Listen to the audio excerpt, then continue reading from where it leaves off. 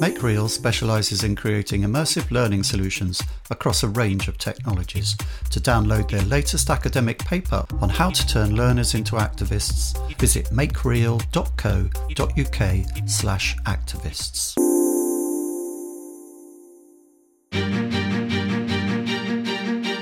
Hello, I'm Kate Fitzgerald from the Learning Hack team, welcoming you to a new episode of Great Minds on Learning. In this highly acclaimed series, Professor Donald Clark, internationally famous author, blogger and entrepreneur, joins John Helmer to explore 2,500 years of thought and theorising about learning from the Greeks to the geeks. This episode was recorded live at the Online Educa conference in Berlin and explores ideas of the extended mind. Where do our thoughts live?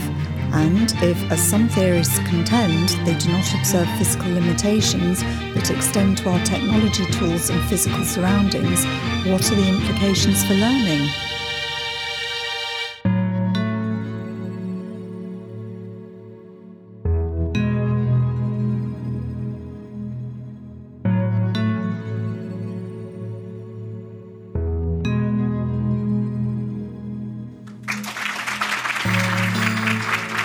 Thank you.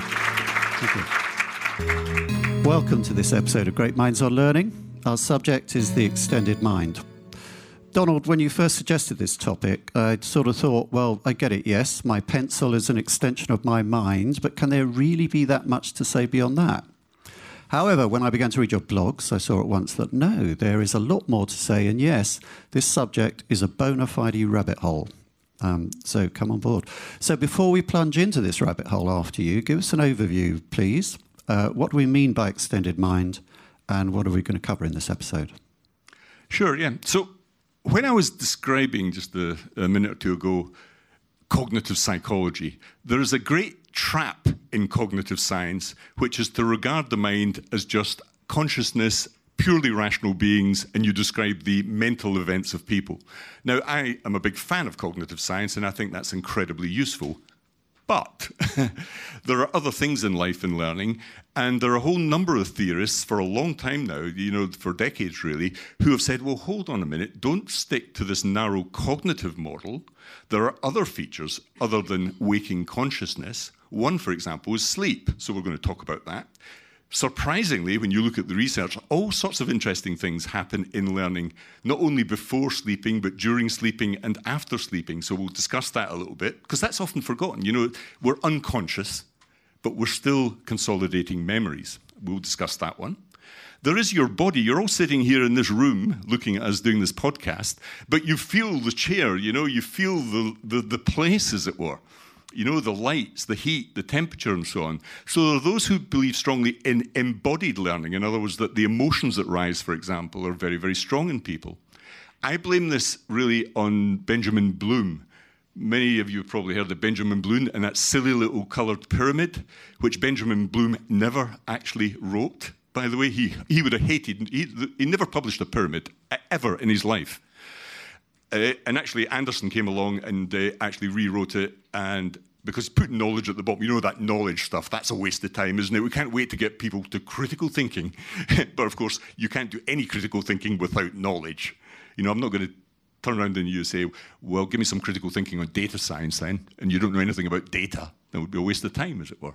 So I blame that sort of focus again on cognitive science and Bloom. Remember, Bloom had two other major bits of work on psychomotor and emotive and effective learning, which we all forget. We just do the 1/3, forget all that stuff about you actually have to do things in the real world.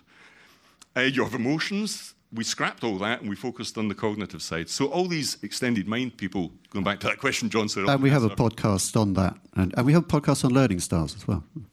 Yeah, I think, so there's that embodied thing. And then there are other psychologists that we'll discuss in this session, which are to do with ecological psychology, which is to do with, that whole perception of the world as you move through it. It really is important. You're thinking about the room and the 3D space you're in right now. That you're a multisensory being, as it were.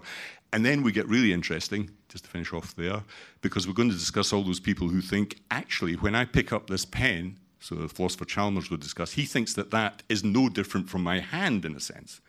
In my consciousness, I'm not aware of it. When I'm writing, actually these tools become a part of your conscious learning mind. And he says, well, the same might be true of a smartphone. The same might be true if you have a brain implant. So if you have a brain-computer interface, we might get to the stage where it's not a pure cognitive event in the brain.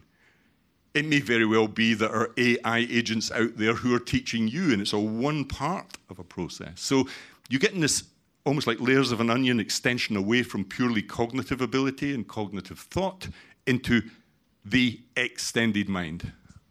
Does that make sense? Marvellous. It's going to be a wild ride, people. Strap in.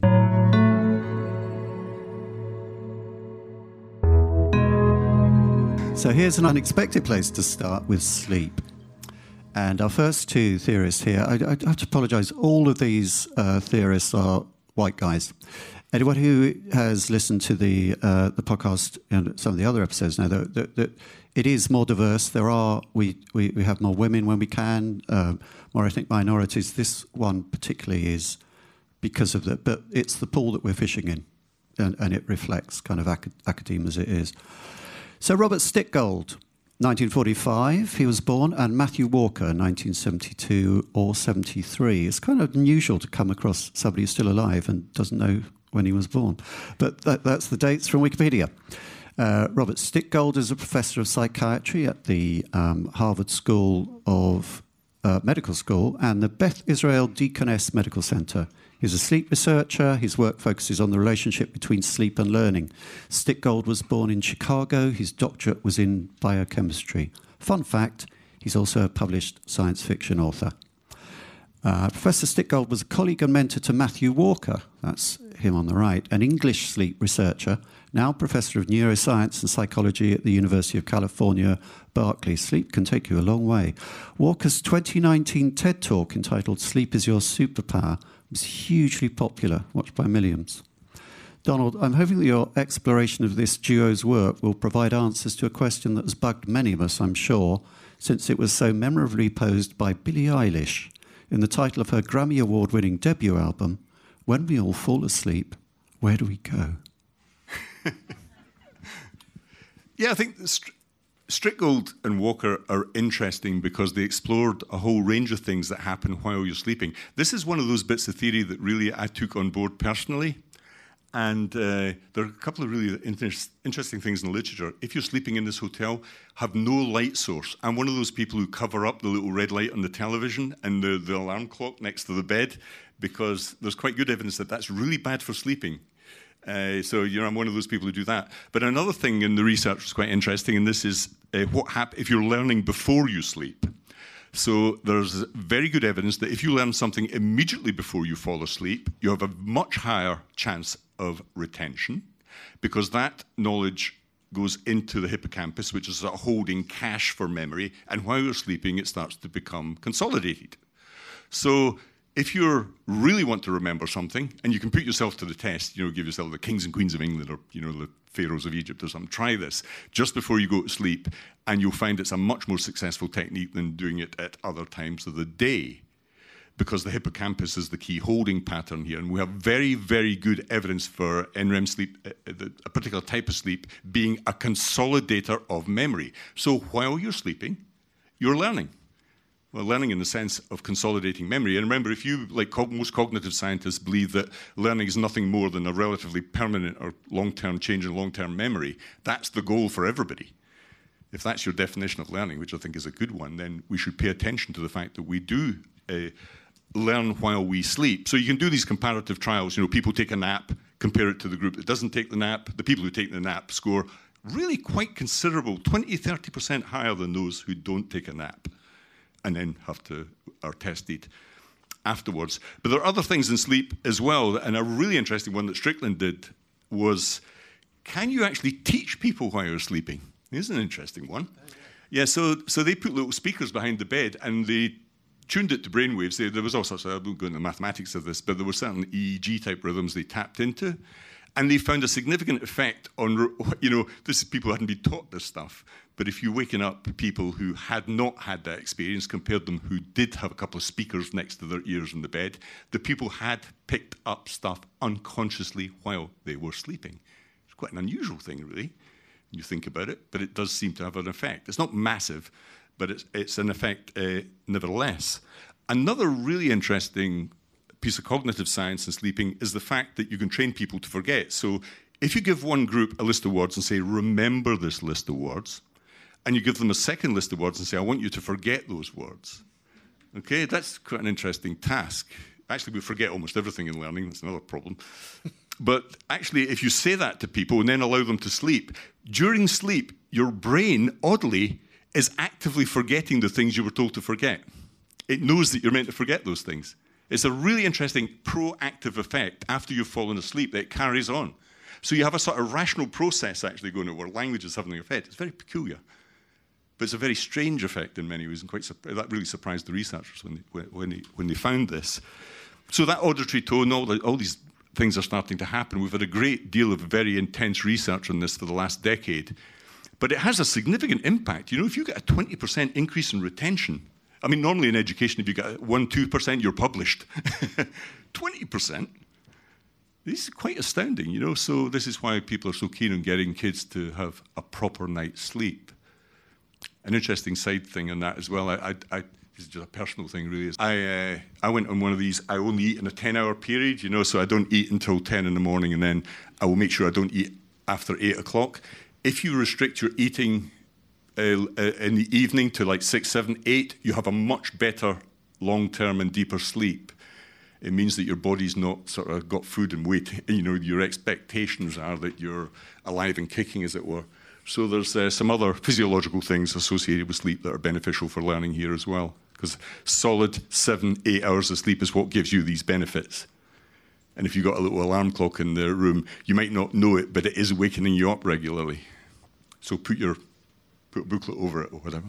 That helps. That's so interesting. I'm conscious of the fact there are sleep rhythms throughout the day, aren't there? I mean, this period now is known as the idiot hour. After 2 o'clock, after everybody's had a bit of lunch or the blood rushes to your stomach.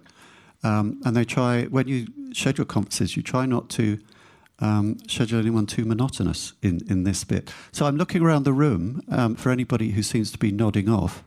And we know who you are, and there will be a test afterwards. Purely for scientific purposes. Nothing to worry about. Is that all to say about sleep for now? Should we move on to the next one? Or? Yeah, sure, let's go. Yeah, okay. Next one.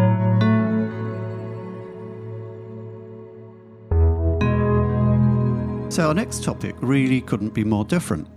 Having looked inward to the slumbering mind, we now look outwards into the world outside our bedroom. And two theorists who saw behaviour as situated in ecological contexts and systems. I don't know why I write this stuff to be so hard to say.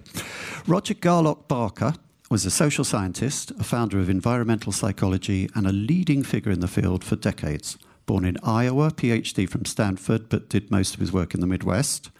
James Jerome Gibson was an American psychologist and one of the most important contributors to the field of visual perception, an interest that was sparked by train rides he took with his railroad worker father. Gibson challenged the idea that the nervous system actively constructs conscious visual perception and instead promoted ecological psychology, and he was a big critic of behaviorism. That's his fun fact. Donald Gibson was perhaps the more conventional figure of these two, but with Barker, I get a Wizard of Oz vibe, a feeling we're not in Kansas anymore. Sorry, this is the lead into the next story. Or maybe we are. Let's start with the rather amazing story of his career. Yeah, so there are two people here, Barker and Gibson, and you may never have heard of these. How many people have heard of Barker and Gibson as psychologists? Nobody in the room at all, and it doesn't surprise me.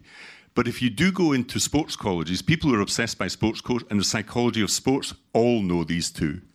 And they're called ecological psychologists, or ecological psychology is the field they work in. But they were very different, a bit like myself and John, very different sort of people. Barker, there's a great autobiography called The Outsider of Barker. Barker was an academic and sort of gave it up and moved to a tiny town in Kansas. I've got the name of it here, called Oxaloosa. It only had 740 people in it, and he moved there and spent his whole life there. And all he did was study the behavior of people in that tiny town. He spent his whole life. And he was very famous when he published these data, as famous as Skinner and other people, although he was highly critical of behaviorism and cognitive science. And that's what's important about these two figures. Going back to what I said at the beginning, that notion that we're just cognitive, rational beings, and if only we study internal mental events, we'll have sussed human nature, they thought that the opposite was true, and that actually radically sort of situated learning was important to them. You know, you learn in a real place, in a real context. We move around in a 3D world when you walk along that corridor. He thought that perception itself, perception and action were the same thing for Gibson. He didn't separate them, whereas cognitive theorists would balk at that idea. So that radical situationist learning thing was the big contrast between Barker and Gibson. So this is commonly called ecological psychology. There are other more radical people come along and think that that stretches out into general cultural norms as well. There are even people who believe that you've got a sort of ecological view of the world which is global, and that climate change might even affect this stuff. So you get some pretty radical and out there sort of people in this field. Nevertheless, the sports psychologists are very, very good in this because they recognize, so my son Callum does Taekwondo, and if you watch his coaches, they're not thinking about the internal mental thoughts or language he's using. They're interested in that tight link between performance and action, thought and perception and action in the sport, which is why they're so keen on these psychologists. But it's a form, this takes you out of the inside of the brain towards the real world and situated learning. And I think that's why these two guys are really worth studying. They have a nice little line which is, ask not what's inside your head, but what is your head inside of. Everything is situated, everything has a context, especially learning, and they think that we ignore that at our peril. And then they looked at behavioural traits. They think that behavioural traits, for example, students in a lecture hall know what the rules of the lecture hall are. You know, sitting in rows, not speaking when the person's lecturing, waiting on the Q&A. That's a set of social conventions, as it were.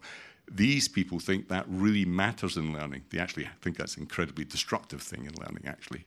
But that's their view of the world. So we've got this extension out of traditional cognitive psychology. So how much of what people usually think of as going on inside the brain did they think was not going inside on the brain, was actually going on in terms of our interaction with the external environment?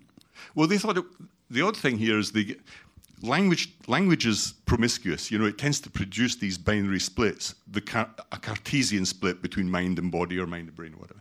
So these guys were dead against that Cartesian view of the world. And in a sense, cognitive psychology falls into that trap a little bit of regarding the mind as just consciousness and a series of internal events. That's quite Cartesian in its outlook.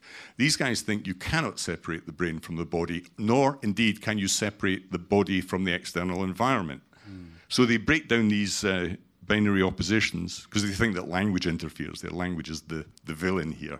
It's constantly trying to get us to create oppositions. When they're in real life, if you're doing a sport, or even when you're sitting here now, you know, it isn't. You're sitting, you're aware of the fact that you're sitting. That's part of your being here now. They don't make a distinction between what's going on inside of your head and your bodily embodiment and context in which you sit, which is an interesting view. I don't agree with it, by the way, but that's their view. And why do you think that they kind of faded away from view? They were much more famous at one time and now almost completely unknown. Was that to do with the influence of cognitivism and and the rise of using computers as a metaphor for the way the brain works? I think that's right. So you have the end of behaviorism, which was really Noam Chomsky in 1959, so it kills behaviorism, really. And then you have the rise of cognitive science. So we move away from animal experimentation into human experimentation and verbalizing what you're thinking inside your brain. And of course, that's still the dominant paradigm today. The big paradigm is cognitive science. There's no doubt about that. So these people got squeezed out again. And now we're raising them for the dead. So let's move on now to Andy Clark, 1957, he was born, year after me, and David Chalmers, 1966. A bit closer to home for you and me, Donald, is the first of this duo. Andy Clark is a British philosopher who is Professor of Cognitive Philosophy at the University of Sussex, my alma mater, in Brighton, where we both live.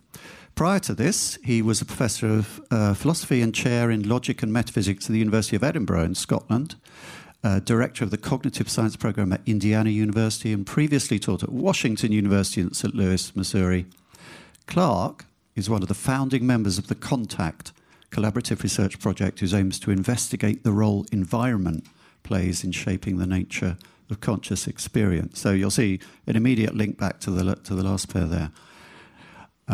David John Chalmers, we've encountered before in our episode about VR on this podcast and the metaverse. He's an Australian philosopher and cognitive scientist specialising in philosophy of mind, which is very sexy at the moment, philosophy, I'm told, and philosophy of language. He's a professor of philosophy and neuroscience at New York University, as well as co-director of NYU's Centre for Mind, Brain and Consciousness. Born in Sydney, grew up in Adelaide. Chalmers is best known for formulating the hard problem of consciousness, and there were a few hard problems to get our heads around in that last episode. Donald, how do they relate to our theme, these two, and what can they tell us about learning?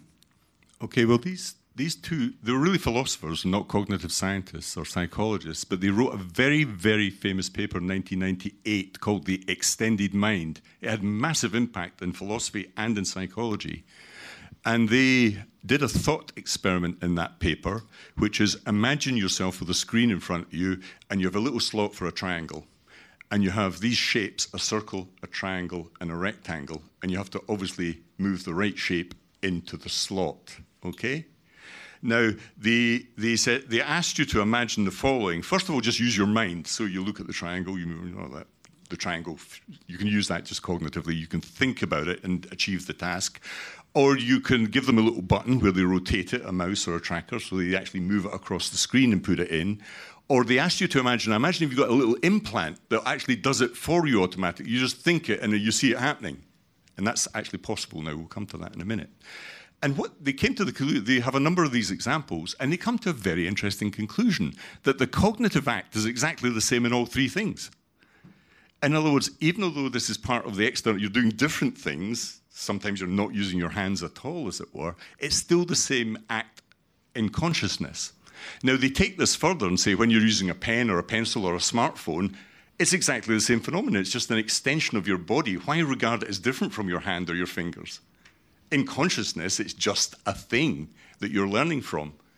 And then, of course, Chalmers writes a book called Reality Plus. If you're interested in VR or the metaverse or any of that jazz, buy this book, because he's a philosopher and comes to a startling conclusion that virtual worlds are just as real as the real world you think you're sitting in now. This is a sort of, in philosophy, it's not an unusual hypothesis. And his starting point there is very interesting. So you're all sitting looking this way in this room now, and inside your head, you all have consciousness. That is a little metaverse. You're not actually experiencing the real world directly. Your brain is taking sensory data in, and in your mind, in your brain, you're reconstructing and rebuilding that world, which is what consciousness is. Okay? So that your consciousness is virtual in itself. He takes that one step further and said, well, there are all sorts of other things, like using your smartphone or going out into the world and finding things on Wikipedia or YouTube that are mere extensions of consciousness. So he includes that. He calls that the extended mind.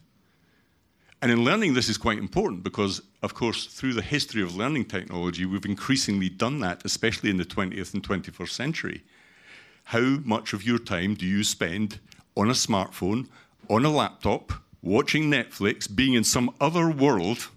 It has increased steadily. I mean, my generation watched 5 hours of television 7 nights a week for their whole lives. Spent an enormous amount of time staring into this other space, being in that other space. Kids now, of course, play an enormous amount of games, or will be in their smartphones, or will be in social media. But what's interesting about Clark and Chalmers is it's quite a revolutionary thought in terms of learning, that we should think of consciousness as stretching out through technology into knowledge and skills. And that's a philosophical position, but it's an interesting psychological position as well, I think. Because it makes learning tech more you don't worry about learning tech. That's perfectly natural. Nobody worries about pens and pencils, but that was the tech of its day. Writing is a technology. It was only invented 4 times in the history of our species, once in Egypt, once in Mesopotamia, once in Mesoamerica, once in China. The whole world changed then. It changed when we had broadcast media. Suddenly we watched screens. It changed when we had computers, then the internet, and it will change again because of AI and 3D technology. But don't worry about it. Don't rant and rail about it. It's just an extension of consciousness would be Chalmers' point.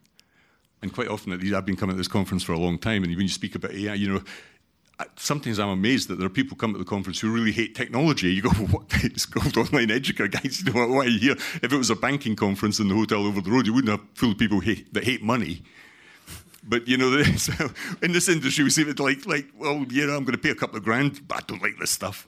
It's like going to a restaurant, you don't like the cuisine, the food. So I think, I think it makes us, I found that the work of Chalmers in particular has made me relax more about the efficacy, the affordances of technology. That makes sense. And I think we'll pick up on those themes when we get to our summing up thing, because it's kind of looking towards the future. Yeah, no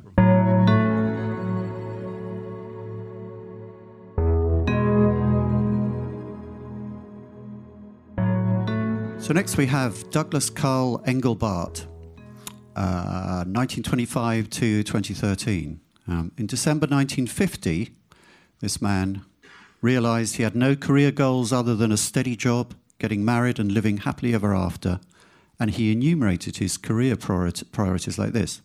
Number 1, he would focus his career on making the world a better place. Laudable. Number 2, any serious effort to make the world better would require some kind of organised effort that harnessed the collective human intellect of all the people to contribute to effective solutions. Number 3, if you could dramatically improve how we do that, you'd be boosting every effort on the planet to solve important problems. The sooner the better. Number 4, computers could be the vehicle for dramatically improving this capability. It's been amazing to read a life plan like that, so simply formulated, and then to look at what resulted. Engelbart was instrumental in establishing human-computer interaction as an area of technical and psychological research. That's a fairly big one in itself. Playing an instrumental role in the invention of the computer mouse, so those mice you use every day, he invented those. Joystick and trackable, also bitmapped screens and hypertext. Let that sink in for a second. These and other prophetic features were shown in his famous Mother of All Demos in 1968. So he was a real visionary, this guy. And yet throughout his early career, his vision met with apathy, lack of interest and investment from his employers. And he was only retrospectively really recognised that all this technology that makes the world go round now, he had done so much to bring about. But Donald, I think the major interest for us here is in his interest about his ideas about collective intelligence, if we go back to that original life plan. Yeah, so he's famous for this mother of all demonstrations, and he very famously was the first person really to put a mouse, tracker ball, joystick with a bitmap screen, hypertext all in one place. And when he demoed it to people, it did blow people's minds, but it was a bit premature. The technology wasn't good enough to be enacted immediately. So that was 1968. So it was a long time ago, but computers came, home computers came really into the early 80s, really, when that started to happen for real. But very interesting. The second thing that is actually probably will be remembered for more is his views of collective intelligence. So remember the theme here, extended mind, beyond cognition. There was a guy before him called Vannevar Bush who wrote an incredibly famous essay called As We May Think. Vannevar Bush was a huge figure in American politics. Post-war, he got government working with the universities, working with corporates. And that eventually was so successful, it led to the moon landing and, of course, the Manhattan Project. These were two amazingly successful projects. But the framework for that, the innovation, was getting people together, giving them a system that allowed them to share knowledge. And that's what led to the success of 1969. Some of us are old enough to remember seeing that live enough on television. But Engelbart was a big fan of Vannevar Bush, had read that stuff, and his aim was to take that one step forward into a proto-internet idea, which is, let's start sharing knowledge. It was so successful in getting us to the moon, so successful in the Manhattan Project, that we should think about using this for real way before the internet. So he came up with a sort of schema or theory around collective intelligence. So the history of intelligence up to that point had been Binet in France, Eysenck, the whole IQ thing, Cyril Burt in England and so on. And he was the first to think of the hive mind and try to measure collective intelligence. So he had a series of measures about success and impact and so on. So that was an amazing extension from the view of innovation in science as being the work of an individual, publishing papers and so on, to the hive mind or collective intelligence, which would feed back into achieving real things in the real world. And I still think the Americans are way, way ahead of other people on this. I think in Europe we still, we have no big tech companies here, but we have a very big separation between corporate, university systems and government. There's a big anti-corporate feeling in universities, and so we don't have that collective intelligence view in this continent, I don't think. Having studied and worked in America, I think they have a very different view, which is why I think they have been massively successful in these areas. Because they understand that the more eyeballs and more brains you have in problems, the better. And that was his idea, in a sense. That notion of collective intelligence, a group process, shared memory, which is now extant on Wikipedia, and the shared knowledge bases, of course, on the internet. So he was a real visionary in that sense.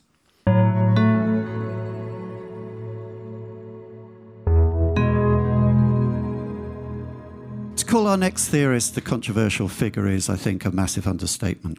In England, as we speak, we are approaching panto season, where villains are hissed and booed in theatres up and down the land, and trigger warnings issued, and perhaps we should issue one now, because Musk is in many quarters as reviled a figure as Uncle Ebenezer in the Aladdin pantomime.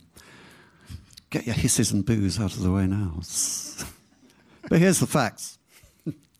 Elon Reeve Musk, FRS, Fellow of the Royal Society, august British institution, is the founder, CEO and chief engineer of SpaceX, angel investor, CEO and product architect of Tesla, founder of The Boring Company, I'm sure it's not boring, co-founder of Neuralink and OpenAI, president of the Musk Foundation, and most recently owner and CEO, and in some people's eyes, destroyer of Twitter. With an estimated net worth of around 181 billion, Musk is the wealthiest person on the planet. Born and grew up in South Africa, educated at the University of Pretoria, Queen's University, Canada, University of Pennsylvania and Stanford, where he dropped out to pursue a business career in what is now time-honoured tech entrepreneur fashion. So the melding of industry and universities is so good in the US that they drop out. They don't have to hang around and get their degrees. They go out and found multi-billion-dollar tech companies. Donald, I know you're a fan. I hesitate to say fanboy.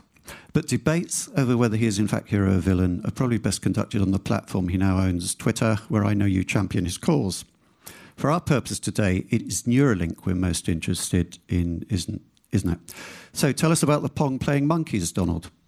Yeah, so I'm less interested in the ad hominem views of Elon Musk. I don't really care about Elon Musk. I don't know him, but I am interested in what he has achieved. And Neuralink is one, OpenAI is another, and Starlink is a third. And this fits within the envelope of our theme of, the extended mind. So Neuralink itself, these companies were all started in 2014, 15, and 16, all in a little cluster, as it were. And if you go back and look at what Musk said about them, he had some quite grandiose claims for them. But actually, he wasn't far wrong. So Neuralink is perhaps the most interesting in terms of our theme, because before Neuralink, there was hundreds of thousands of people had obviously cochlear implants. I have glasses. People have arrays in their head, paraplegics and so on. So this technology was around to help people as a social good. It was mostly for people who had serious injuries, strokes, for example, or locked-in syndrome. So he set up Neuralink with that goal to solve that problem, using very, very smart technology and robots that injected in your head. So the first experiment was with the pigs, don't worry about that. The really interesting one was with Pager the monkey. So Pager sits, and Pager the monkey is playing that old computer game Pong. The ball's bouncing around the screen, and he's getting a reward of a banana milkshake through a straw. And of course, the monkey learns to play Pong really quickly because he's been fed a banana milkshake. But once he starts learning it, remember the monkey's got an array in his brain as well, they unplug it. The monkey doesn't know it's been unplugged, but the monkey plays Pong just as well with it unplugged, using the array. So this array of fibers, about 2,000 of them, very shallow in the brain, no bleed, that's sending out tons of data, which is then using AI to interpret that data to play Pong. So you're literally playing Pong with your mind. Okay?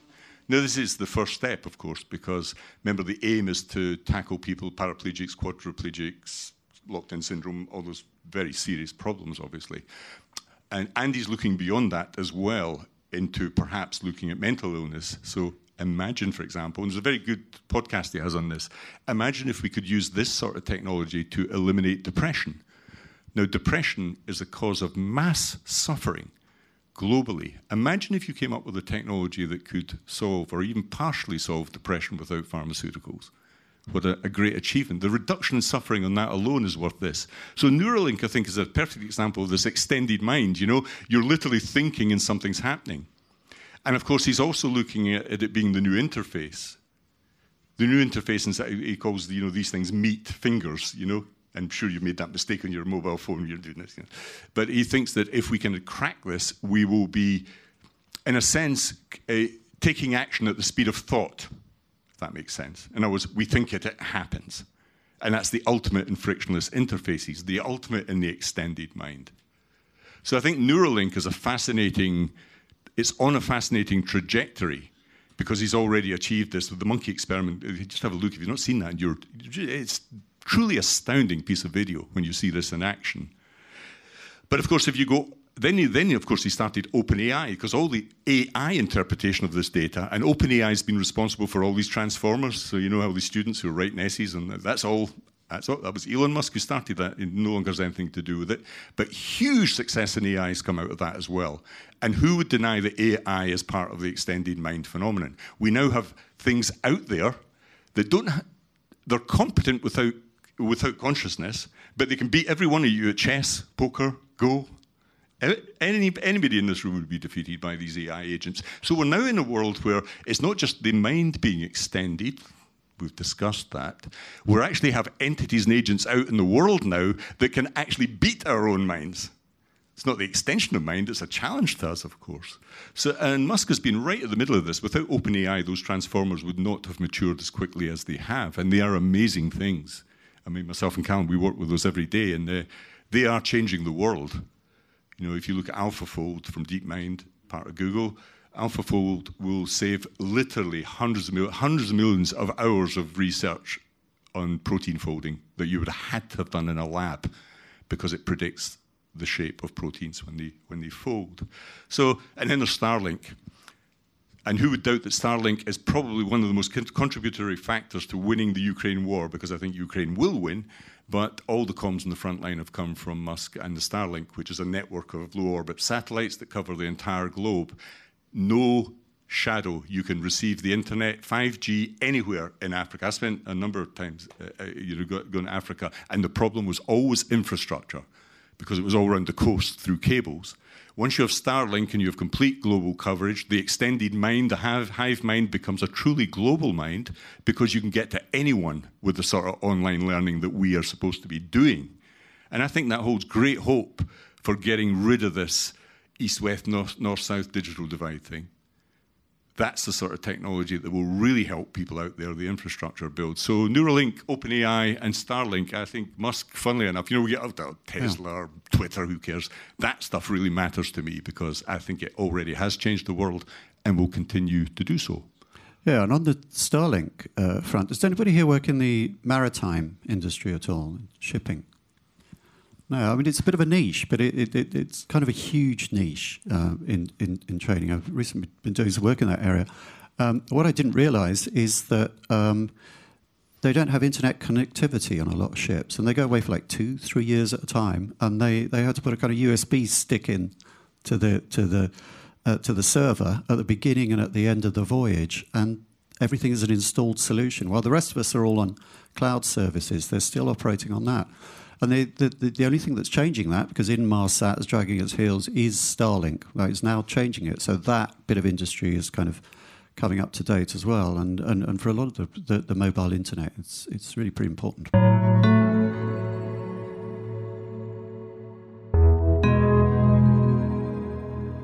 Okay, time to sum up. So, Donald, can I ask you now to do that Janus-headed thing that we do in the month we named after Janus, January, very often, looking both back and forward, and sum up what all this amounts to for learning, while looking forward to where it's taking us with the rise of AI and so on. We want to continue those thoughts. Yeah, well, I think we're here at a Learning Technologies conference, And I have been coming to this conference for a long time, and I've always had a positive trajectory in this stuff because I think it will win in the end, and it will win in the end because most learners use it every day. So if we look at, let's take AI as an example of this extended mind. People think AI doesn't play any role in learning. Are you kidding me? You don't use Google? Google is pure AI. Any academics here doesn't use Google Scholar? I mean, I remember doing postgraduate work before Google Scholar. I spent 6 months of my life wandering up and down library shelves trying to find journals. The world was very different then. I think they should absolutely take 6 months off every PhD now because it's so easy to find citations and done automatically. Will they do that? No, I don't think so. But the interesting thing is about the profound effect which this technology, this extended mind, this hive mind thing has had on learning. Google's an obvious example. But if any of you are on any social media, every single social media service is mediated by AI. That's why you don't get dick pics appearing every 5 minutes on TikTok or Facebook or Twitter or whatever. It has an immense role to play, a protective role, but also in selecting things which you will learn on social media. But it's also true in personalized learning. If you're going to have any hope in achieving the personalized learning goal, which I think is the ultimate goal on adaptive learning systems, then you will have very smart software that will sit a bit like the sat-nav in your car, a GPS. So if you go off course, if you drive from Berlin to Leipzig and you get off, you make a wrong turn, of course the sat-nav system gets you back on course. That's what you need for students. And that's now possible. These AI tutors really do this. The adaptive systems work beautifully. How many universities use them? Hardly any. Hardly any. And yet out there in the real world, we use this stuff all the time, every 5 minutes, on our phones, on our laptops, in our car, speaking to Alexa in the house, and we're still lecturing. It's totally and utterly bizarre. We have this... we have this huge lag. Technology's out there, and sociology is always behind technology, I think. But pedagogy is always behind sociology. It seems like it go back to Plato who was lecturing, in the academy. So I think we're finally getting to a position now where this really smart technology is coming in, which we've discussed today. AI, certainly in the VR and the metaverse type stuff. The metaverse will be built by AI. Your avatars will be created by AI. There will be AI avatars on the metaverse, and that will be a place where you'll learn by doing, because what have we done for the last 20, 30, 40 years in my lifetime? We've poured money into flat 2D learning. Our universities are full of people pumping out papers that hardly anybody reads. We're stuck in a 2D world of learning, 2D screens, writing, and the world's falling apart. And we have Trump, we have Brexit, we have fascist governments in Italy, look what's happening in Sweden. So this is a big social import. If we don't get our act together and think about how people should be taught vocationally and practically, we're in real trouble here. I really do believe that politically. I think, we have the Erasmus system in Europe now, 28 billion euros to fly rich kids around Europe in an era of climate change. That makes big sense. That makes a lot of sense to me. So I think, if we just grasp this opportunity for this smart technology, we'll be introduced what good teachers do into the process. And that's what we've always wanted. It's always been a bit flat. If you look at these exhibitors, Panopto, Cultura out there, they're all just recording lectures. It never used to be like that at this conference. I've come to all these vendors out there. It's lecture recording of video. How bizarre. I feel I've gone back 10 years. This is totally bizarre. When kids are using really smart technology there all the time, a lot of the time to cheat, by the way. Chegg is out there, a cheat site, with a stand. It's unbelievable. So, we have to be careful here. I think we have to grasp the future technology and stop just simply taking what we used to do, like a lecture, and putting it on the web and thinking that solves a problem. It solves no problems. Perhaps what we need to do is more recording of podcasts. Exactly, John. Exactly. So, enough from us for the moment. It's time for another... If you have any questions about that, and specifically on the extended mind themes, one over here, Callum. This is so great, actually, normally, because we do the podcast. It's very enjoyable. Thank you. We'd never had a chance before to do a live Q&A like this, and it's really quite exciting. Hi, Tom here from Netherlands. I wonder, do you know why the educational branch is so old-fashioned? Yeah, well, it's a huge question, and a huge number of things to say that. But I think, like, institutional learning has become precisely that, institutions, which in a sense have begun to serve themselves. So, you know, I've got a professorship. I teach in university. I've taught in the US. I've taught in Europe. I've taught in universities. And you always get asked to lecture, you know, no matter what you want, because they've got lecture halls. The buildings, the QA systems, the institutional funding, the practice, the culture is all about one person like this, one person talking to many. And it hasn't moved forward. The fundamental problem, I think, here is still the dominant university system came out of Central Europe, Bologna and so on. It was founded in religion. It was based on talking at people from a lectern. You still, if you go into any lecture theatre, you'll see a lectern. People, it's just like, go in any church in Berlin, you'll see the same thing. You'll see a pulpit, a lectern, and rows. And that's what's in our universities because it came from that origin. Now, that system spread around the whole globe. We took the European system of degrees. It was a Prussian-German system that actually, you know, all those words come from the Prussian system originally. And it got locked in. But the big mistake now is to imagine that every teacher has to be a researcher. That's madness to me. Absolute madness. Because I'll give you a very practical example. My sister and mother were both nurses, okay? Spent a lifetime being nurses, did a great job as nurses, proud of them. They couldn't be a nurse in England now because they're working class women who have to get a degree to be a nurse. It's total madness. And we have 40,000 vacancies for nurses in the UK. And we have to import labour from third world countries who desperately need those skills themselves. So the mass migration of Nigerian nurses into England, they've been trained in Nigeria who can't afford to lose those skills. How mad is this system when my mother and sister, who were nurses, could not be that now? Because universities have grabbed nursing. They had a plan in England to make all policemen have degrees. Are you crazy? And that's what's happened. We've sucked the money up into the higher education system. In England, I think it's much better in Germany, Switzerland, and Austria have had really brilliant vocational learning apprenticeship systems. That's why they're the strongest economies in Europe, I think. But the rest of the world, in England and America especially, has sucked the cash into higher education and starved vocational education, starved it of money, certainly in the UK. We turned all our polytechnics into universities in 1992, and we wonder why we have skill shortages. Why we have 40,000 vacancies in nursing and other areas. I'm sorry, I'm getting really political here all of a sudden. You hit a hot button there. Anybody else like to try and hit another hot button? Oh, many, yeah. Hi. It's going off beam a bit. Extended mind, folks.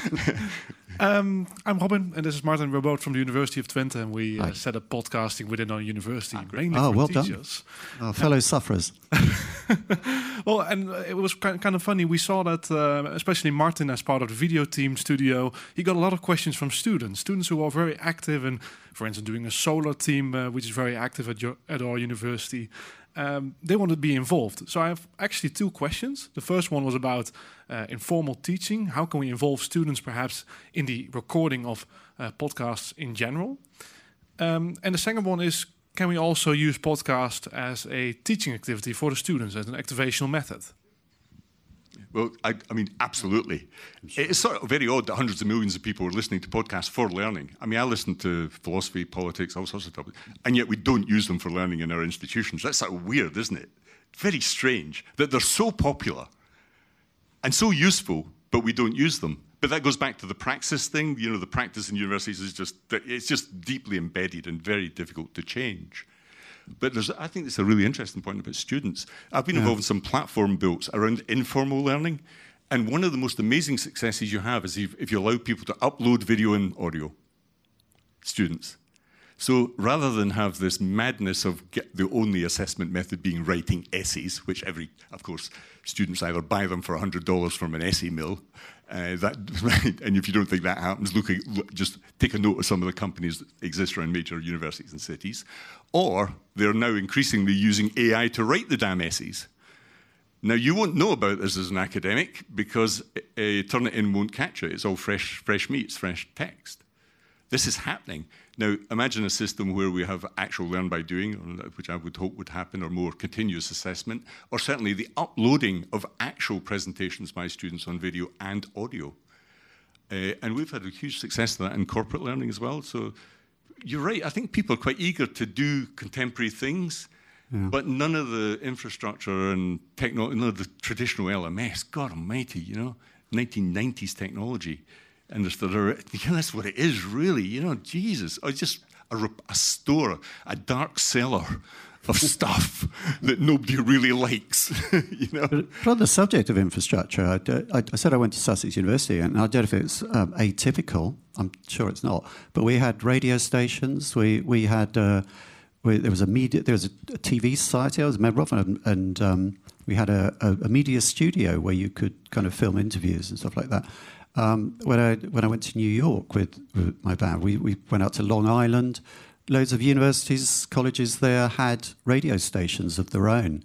I mean, in many institutions, the recording gear is there. And I said the technical bar is reasonably low for podcasts. It could easily be done. And I know there are some academics who do podcasts, and some actually I slightly disagree are really quite good. I'm following one called The History of Philosophy Without Any Gaps, which really literally is that. It's exhaustive. But the narrator the lecturer is very engaging. He's very good at it. I think it can work, and it'd be great to see more of it as being a mainstream part of education. I think every institution should be doing podcasts because they're so universally liked and used. And interestingly, unlike other medium, it's a very strong learning strand to podcasting. In England, the BBC series In Our Time is Philosophy, Politics. They have, I think it's up to 900, between 900 and 1,000 podcasts. The listening figures are phenomenal. There's this huge thirst for knowledge in history, politics, philosophy that was unmet before. And podcasts sort of filled that gap, I think, for people. It was a real surprise. Technology is full of surprise. Nobody predicted podcasts. Imagine coming to this conference 20 years ago and say, oh, no, actually, people will be just listening to audio all day. Are you kidding me? But they actually do, which is why I really admire you guys for just getting out there and doing it in your institution. It's a worthy thing. Big round of applause for the podcasters who've just gone and done it. JFDI. Any more questions for you, George? One down here. Come. Well, first of all, thank you for allowing me to sit in. I just missed my beer, but otherwise it feels like listening to you at the bar. Second remark is I miss Kate. Ah. But my question is, if the extended mind is indeed evolving and growing and turning into a global mind or global minds, why would I actually need to learn stuff? Why would I need to think stuff? And my question would be to you guys, what would you like to learn if there is this global mind that does all the things that you need to do to live for you? I'll take the first one. Kate is doing the Christmas markets. It's a stereotype here, but she has limited interest in the industry. That's John's partner, by the way. Yeah, she's my partner, Kate Fitzgerald, whose dulcet tones introduce every episode. Yeah. Next year, maybe she'll come and we'll be able to get her in here to actually do that. I think this question often is framed in another sort of way, which is, we have Google, why teach anybody anything? Which I think is the wrong answer to the wrong question in many ways. Because to be a functioning, rational being and to live in the world and grow and develop, you need to have a critical faculty, and you do need knowledge for that. But you need it in long-term memory, okay? So I don't want to walk into a surgeon who is looking up Google every 5 minutes as he or she cuts me open. In actual fact, skills are still necessary, and Google is largely a repository of knowledge, not skills. And that's why I go back to the nursing type thing. These are skilled individuals who need to have real practice in real institutions, which is why this situated learning stuff is interesting. I really do think that nurses should be learning in hospitals and not in a lecture room. I really do believe that. And I know some of these courses where nurses are sitting being taught Jean-Paul Sartre in philosophy courses and wondering what the hell's going on. It doesn't make any sense. So that's why my appeal would be to... An interesting thing happens when all that learn by doing stuff is in the metaverse as well. So I've been heavily involved in a lot of VR projects. That's great, because suddenly we can reinstate skills-based learning. You can actually do it in a safe environment for free in a 3D world, which is what these extended mind people have been telling us. So I think the next phase of technology will be truly wondrous once we crack that, and I think that's definitely coming. And I'm also positive about the metaverse thing. And yeah, I think I'm the only person in this whole conference who's positive about Elon Musk, but I think things are happening very quickly on that front. Okay. Any more for any more? One more over there. Come on. Hello there, Pete Full-on from Upskill People. Not exactly an extended mind question, but I notice you've got your notes and you've scripted it beforehand. I'm interested in the process you go through to prepare for the podcast. I write a script. Years ago, somebody told me that Fred Astaire and Bing Crosby had to work together, and they said it was a nightmare because Fred Astaire had to practice everything absolutely to death, every single step that he did, and it was the same with the singing when they went into the studio and the filming.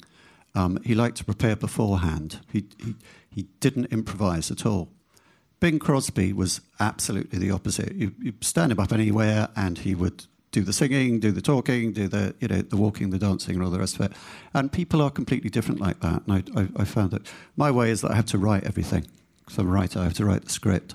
Otherwise, I'll just stand here like a goldfish, opening and closing my mouth. So I have to write in order to have something kind of sensible to come out of it, basically. And Donald is very different. Donald is a wonder to me. I've seen him presenting in so many forums, and he just has an extremely sharp mind and does that. Yeah, because I had written all these blogs, 200 plus blogs on individual learning theories long before this. It was a gargantuan effort, this, by the way, but over years, because I'd run companies and I found that when you run learning companies and you hire all these people who are supposed to be learning professionals, they didn't actually know anything about learning at all. It absolutely astonished me when I first came into this industry. I sat in a room and, like, who is this Abraham Maslow? I went back and said, what is that? It's got no relevance to me whatsoever. All this old theory, Bloom, Maslow, Kirkpatrick, all this junk that was hanging around. It was all 60 and 50-year-old theory. I wasn't used to that as a researcher. And then I was asking people, a lot of people didn't even know those names. They knew, you say, can you name me 5 people, intellectuals in your field in learning? Some people just look at me blankly. No idea. So I wrote all these. They were really internal training things. And then we eventually got, after many years, there were 200 of them. And we did the 17 podcasts, but because they were written, they were all in my mind, as it were, so I just needed to read them again. If you write something with passion, you tend to remember it more. But the great thing about John is we've done 17 of these, I think, is it? 17? Yeah, this is the 18th. 18th.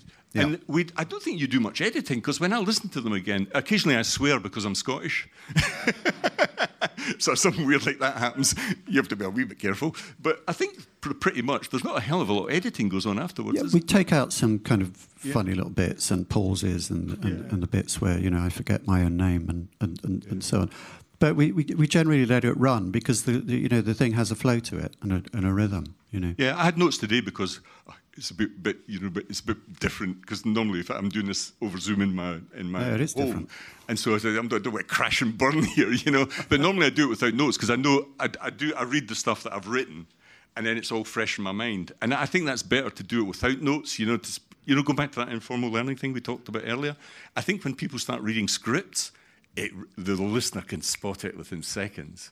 It's really obvious. So we tend to do it pretty freewheeling, unscripted. And I think you need a mixture of the kind of spontaneity and the informality, but also a bit of reassurance that there's some kind of structure there, that we know where we are. Oh, there's a sting. That bit's over. Here's another bit. We're going to talk about someone else. Now we're getting towards the end. We're summing up and so on. So you know when to stop walking your dog and take it home.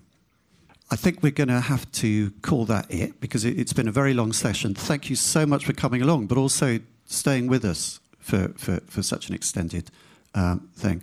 Thank you, Donald, very much for yet another wonderful session, and thank you guys as well. I'd like to give you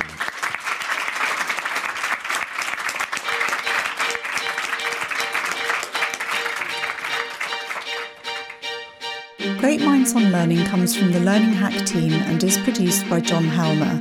Sound edit is by Isaac Peacock. Social media by Jay Curtis. Graphics by David O'Connor. The podcast is based on a series of blog posts written by Donald Clark, and we'd like to thank Donald for his kind collaboration in this project, and Callum Clark for technical help with the recording at Online Educa. This is the last episode of our third season, but the series will recommence in January. In the meantime, look out for surprise bonus episodes.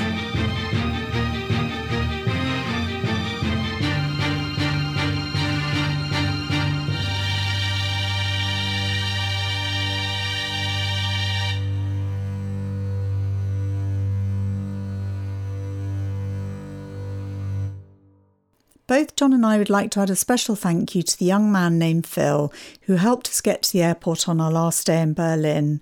Phil, we don't know your surname, but without your kind intervention, we definitely would have missed our plane.